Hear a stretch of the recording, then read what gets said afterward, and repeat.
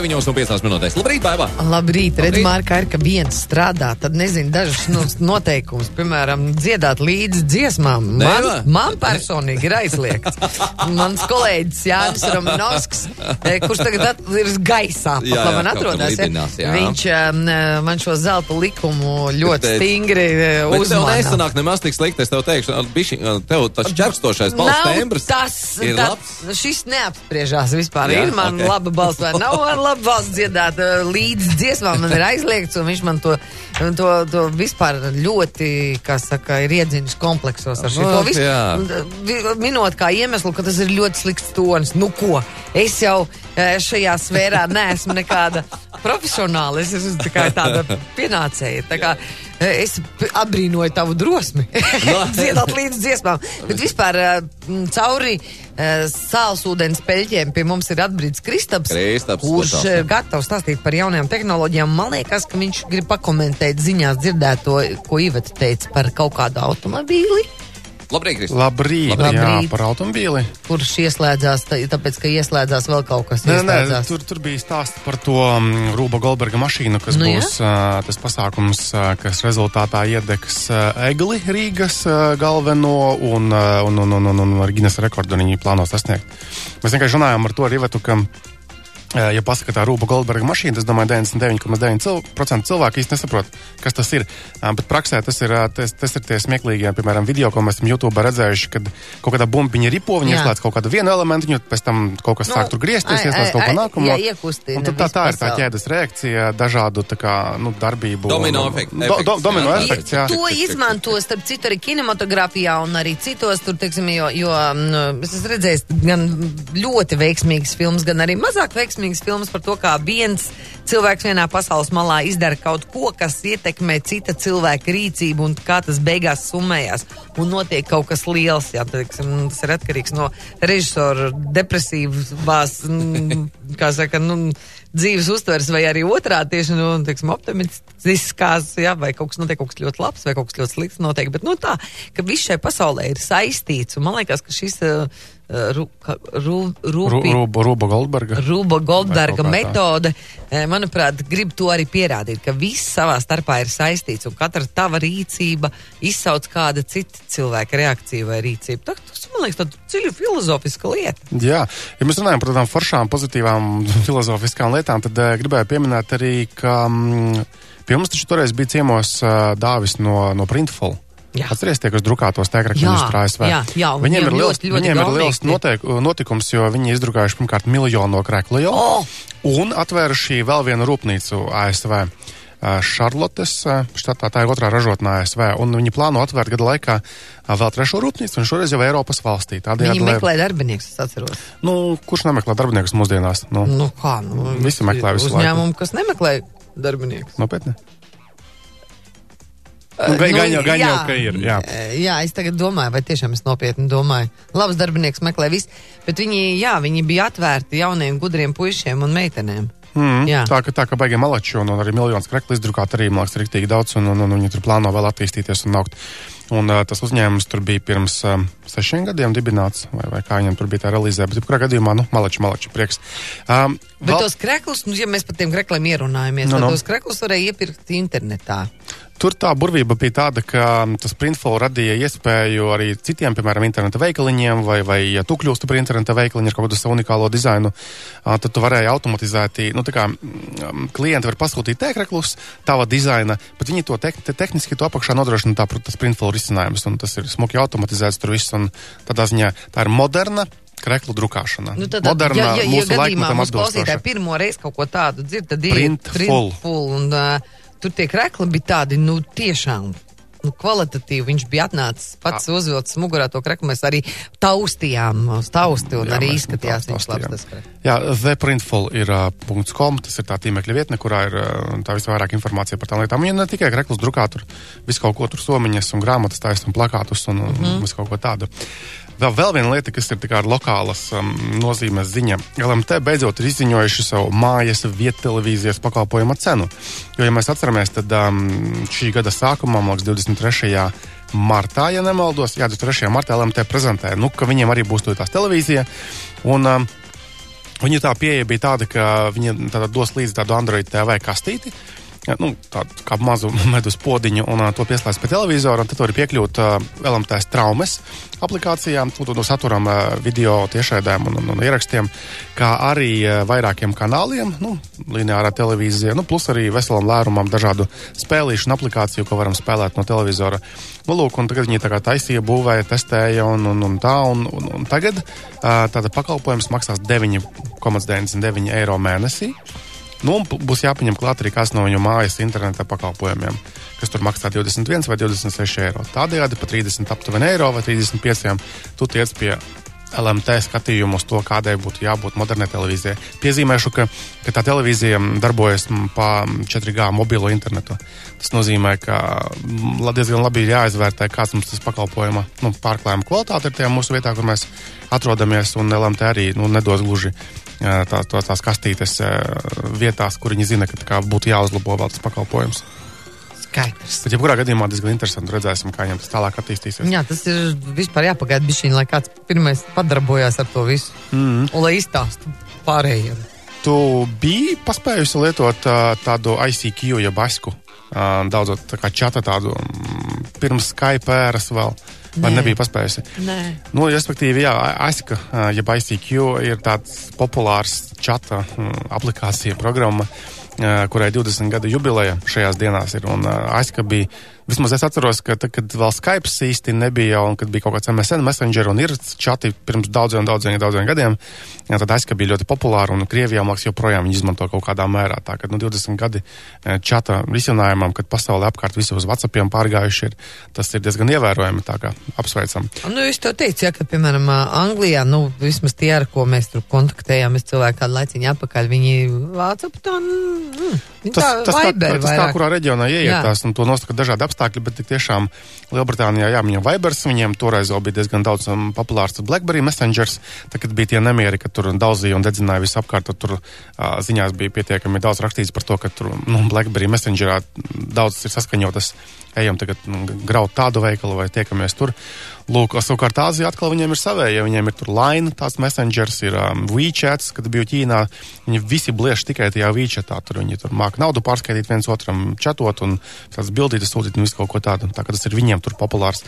Bet mūsu pusē kaut kā ir iegājies, man liekas, ka WhatsApps ir populārs, un tagad WhatsAppam šonadēļ ir laba ziņa, ka viņi beidzot nodrošina arī video zvanus. Tas, kas iepriekš nebija WhatsAppā, tagad varēs sazvanīties ar Leonardo DiCaprio. Tā kā FaceTime, ja? Jā, tā kā FaceTime, tā kā visi pārējie, kas to nodrošināt, bet tagad tas ir arī WhatsAppā. Un, ja mēs runājam par čata ziņām un messengeriem, tad Skype'am ir jaunums, tāds foršs diezgan. To es lasīju. Lasīju, ja, ka tagad no tevis lasīju. Forši, paldies, ka nevajag lietotāju kontu un var izveidot tādu grupas čatiņu kaut kādu, piemēram, ar radiniekiem vai vecākiem sazināties. Tur ir tā, ka dodamies uz Skype tīmekļa vietni, un tur arī būs iespēja izveidot tā kā čatiņu, un tad beigās tev ir saite, kuru tu aizsūti pa citiem, pa WhatsAppu, piemēram, un tad vienkārši internetā varēsim čatot kopā tajā čatiņā. Bet visi viens otru redz ekrānā. Viņi redz, jā, un tur tas ierobežojums bija laikam tāds, ka pēc diennakts pazūd tas čats vienkārši, lai viņš tur nekrājas. Bet principā, ja vajag ātri kaut ko pačatot un parunāt un negribas reģistrēties, jo daudziem jau nav mūsdienās tā Skype konta, tad mēs tik un tā varam izmantot. Jā, bet tur tā pastāst man vēl vienreiz lēnāk. Tagad, ja es esmu Skype lietotājs, man ir lietotāja vārds, bet es zinu, piemēram, ka manai tur kaut kāda, labi, pieņemsim, mammai nav. Jā. Tad es varu viņu pieslēgt kopējā čata grupā ar kas viņai jādara ir? Viņai ir jāievada vienkārši adrese. Tu viņai aizsūti, tātad atvērsi tīmekļa vietni Skype.com. Tur ir pirmajā lapā uzreiz divi iespējas. Download Skype, ja tu gribi programmu kā tādu, vai arī Start a Conversation, nospied to podziņu. Un tad to viņai jāspiež, ja? Ja viņa grib sākt to sarunu, piemēram, ja tu gribi sākt to sarunu, tad tu to nospied, un tad tā kā Start Conversation, un tev sanāks uzreiz saruna, kura tur izveidosies, un tad vienkārši ir saites to sarunu, un viņa aizsūti kaut kādā formātā, ar pasta balodi, piemēram. Jā. Un tad viņa atvērs vaļā to saiti, un viņa jau redzēs, ka tu jau gaidi viņu papļāpāt tajā vietā. Skaidrs. Jā, bet, tas nav sarežģīti, to var, teiksim, cilvēks, kas pat, regulāri nesēž. Patiesībā, jā, tas man liekas ir, jo tieši kaut kādu mammu, vecmammu jautājums, kas varbūt, lai gan nevar teikt, mana mamma arī kaut kā Facebook Messenger iemācījusies lietot, un tagad visu laiku grib par to pļāpāt, bet tik tiešām, ja ir ilgi un grūti izskaidrot cilvēkam, kā tagad piereģistrēties tie pašā WhatsAppā vai Skype'ā kaut kādā, tad tas ir normāls veids, kā droši un ērti, papļāpāt, piemēram, ja nav problēmu drukāt galu galā. Varbūt vienkārši uzzvanīt ir galu galā. Tagad, piemēram, taču LMT piedāvā to foršo pakalpojumu, ka tu vari zvanīties un papildus nemaksāt. Tā brīvība Eiropā. Tā, kad sēžam domājam, galvenais, ka tās iespējas mums arī ir. Tu par Apple grāmatu jau noteikti pieminēji. Jā. Tu jau pasūtīji noteikti, jā? Kad pa 300 eiro var dabūt grāmatu, kurā ir bildītas ar Apple produktiem. Jā. Es pasūtīju, tā kā par cik es nevaru nopirkt iPhone, tad es izvēlos grāmatīju par iPhone, pa 300 eiro var nopirkt. Es domāju, ka izpirks to grāmatu kā kartas pierādziņas vienkārši. Tiešām, tev tā liekas? Protams, vispār nav nekāda jautājuma. Tas noteikti būs kaut kāda ierobežotā daudzumā, protams, tās grāmatas. Un, cik es paspēju paskatīties, vismaz bildītājs izskatījās, ka tā ir vienkārši smuka kvalitīva grāmata, un cilvēki, mēdz iespringt un iefanot par industriālā dizaina produktiem, dizainu galu galā un tādām lietām. Jā, ja tu tā sāki. Un varbūt kaut kādi arī fani lielākie, kam ir visi Apple produkti mājās, tur goda vieta altāris uzbūvēts Steve'am Jobsam, tad tāda arī noteikti nopirks. Es pieņemu, ka pa pasauli tādu var pietiekami daudz savākt cilvēkus. Katrā ziņā, 300 eiro maksāt par grāmatu, to var darīt. Tas nav jāpērk kuram katram, protams, arī. Jā. Google izlaidis tādu foršu aplikāciju lietotni mobīlo, kas saucās Photoscan. Tātad šī aplikācija risina problēmu ar fotogrāfiju bildēšanu. Ja mums ir aizķērušās kaut kādas bērnības fotogrāfijas fiziskā parastā formātā, kuras mēs gribētu digitalizēt. Es atceros, kad savulaik es esmu pats viņus mēģinājis ar skaneriem kaut ko tur. Jā, tā dara, jā. Un tad tu graizi laukā viņas, un viņas tur līka, šķības, atspīdušas kaut kādas. Tad ar to aplikāciju, Photoscan, vēlreiz atkārtojam, mēs varam gan Androidiem, gan iPhone'iem, un tur tā viltīgi, uz baltas lapas, piemēram, to bildi, vai uz kāda normāla fona, un tur uzzīmē tad zaļi, bet zili aplīši 4, un tu vienkārši 4 reizes to bildi nobildē. Tā doma ir tāda, ka tu to bildi uzņem tā kā no dažādām pusēm, lai nebūtu nekādu atspīdumu, lai nebūtu nekāda tur sačervēlējusies tā bilde, un tad tā aplikācija mēģinās viņu iztaisnot un maksimāli kvalitīvi viņu padarīt. Un, protams, saglabās arī Google fotos tajā tīmekļa servisā, kuram mēs varam piekļūt pēc tam uzreiz no datora vai no citām mūsu pārējām ierīcēm. Tad Google Play veikalā var atrast to aplikāciju. Photoscan. Google veidot aplikācija, un, kā tuvojas Ziemassvētki, kad mēs pēkšņi atceramies par mūsu radiniekiem, atceramies kaut kādas bildes, varbūt bērnības, un bildes tomēr gadu gaitā iet bojā, maina krāsu vai pazūd kaut kur, labāk digitalizēt, lai viņas tajā Google fotos servisā karājas. Kaut gan tur arī fotogrāfi vispār, daudz ko runā par šito tēmu. Lai Google var atpazīt mūsu sejas arī bērnībā un apmācīt savu mākslīgā intelekta robotus un tā. Jā, jo tu jau esi iepazinies droši vien ar to viedokli, kad fotogrāfs saka, ka viss fotogrāfijas vēsture apstājās pie tā brīža, kad cilvēki pārstās lietot vispār filmiņu. Ja? Tāpēc, ka tās digitalizētās fotogrāfijas neviens nevar garantēt, ka viņas tur saglabāsies mūžam un ilgi. Ja? Kas mūsdienās ir mūžīgs? Mēs šodien varam apskatīt 100-gadīgu fotogrāfiju un vēl vecāku. Vai mēs pēc 100 gadiem varēsim apskatīt to fotogrāfiju, ko tu šodien nofotografēsi savā telefonā? Tas ir vēl tāds jautājums. Es domāju, ka ja viņa būs kaut kādā tīmeklī uzgāsta virsū, pavisam noteikti, jā. Labi, nevis pavisam noteikti, bet gan jau, ka būs risinājums, kā to var dabūt gatavu. Jā, bet tā pilnīgi drošs risinājums vēl nesot atrasts. Man tā vismaz kāds fotogrāfs mēģināja izplatīt. 100 gadi vēl jānodzīvo ir. Es ceru. Bet, man liekas, ja parastu fotogrāfiju glabā kaut kādā vienkārši skapī vai vienkārši vāļās kaut kādā plauktā, viņa arī 100 gadus arī neizvilks nekādus. Tur, man liekas, ir jāglabā tās fotogrāfijas krietni ilgi. Ne? Viņas taču dzeltē visu, vai kas tur? Nē, bet ja mēs runājam par 100-gadīgām, ja mēs tomēr par fotogrāfijas vēsturēm runājam, ja, tad 100-gadīgās fotogrāfijas patiešām labāk saglabājās nekā 20-gadīgas, ja, jo tur ķīmiskais sastāvs tur savādāks bija. Bet, ko mēs neesam fotografi un ejam vien tālāk, ja. Tur mums jāaicina tad fotogrāfs patiešām, jo 100-gadīgās bildes, viņas pirmkārt viņām ir cita kvalitāte, cits tur asums, un tie ļaudis, ko mēs redzam kas no tām bildēm uz mums lūkojās, viņi ir mazliet spocīgi. Un es esmu jautājis, kāpēc tā? Tāpēc, ka viņiem tas objektīvs tur bija tāds, kas tos sejas padara tādas mūsdienu acīm skatoties, tādas nereāls nedaudz. Ka tā sajūta patiešām ir, ka tie cilvēki toreiz bija ar citādākām sejām, bet patiesībā sejas jau viņiem bija tādas pašas kā mums. Tie paši vibes. Šeit, jā, tiešām varētu kādreiz paaizināt kādu fotografu, lai viņš pamēģinās savilkt kopā to digitālo ar analogo pusi, un vispār ļoti laba doma kaut kādai sarunai. Tā.